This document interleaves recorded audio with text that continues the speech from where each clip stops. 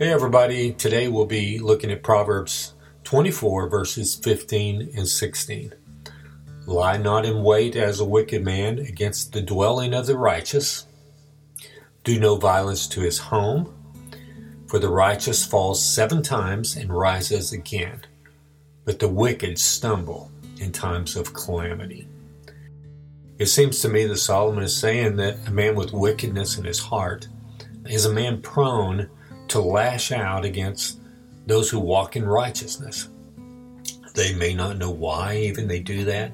They could be jealous for a number of reasons. They may manufacture, they may rationalize reasons to dislike a godly person. They may say things in their mind like their pleasantries are so fake, or they're self-righteous. And if a godly person is well off and well respected in the community, their jealousy just may boil even worse.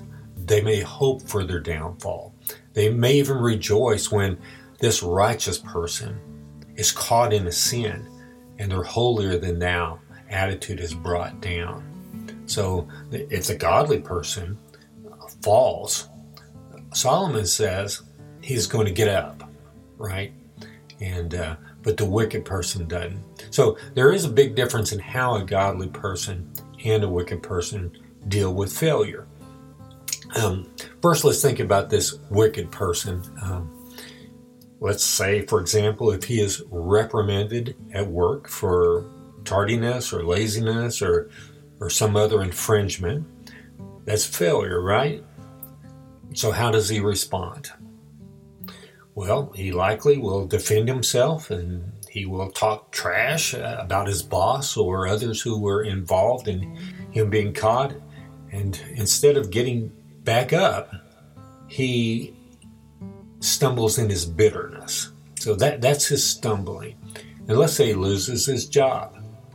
Instead of humbling himself and owning up, instead of learning from his mistake, he begins to badmouth the company.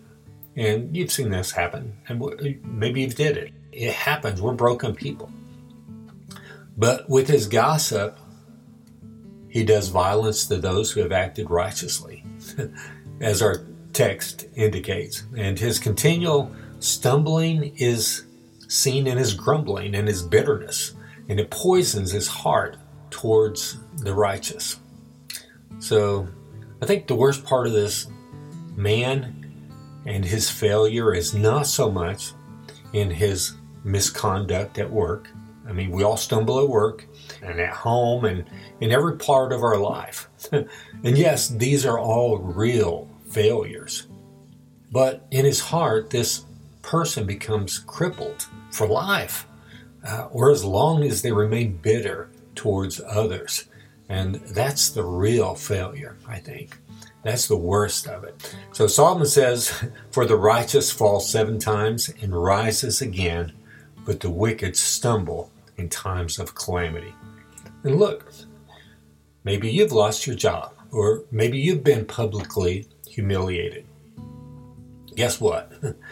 Even if it was not your fault and others have truly mistreated you, don't stumble in bitterness toward them. Even if you were in the right.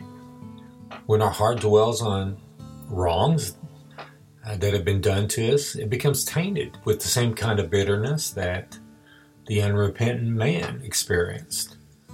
And we too stumble until we forgive and love those who have done us wrong. Only then do we become the person Solomon spoke of when he said, for the righteous falls 7 times and rises again. I love what Joseph said to his brothers years after they sold him into slavery.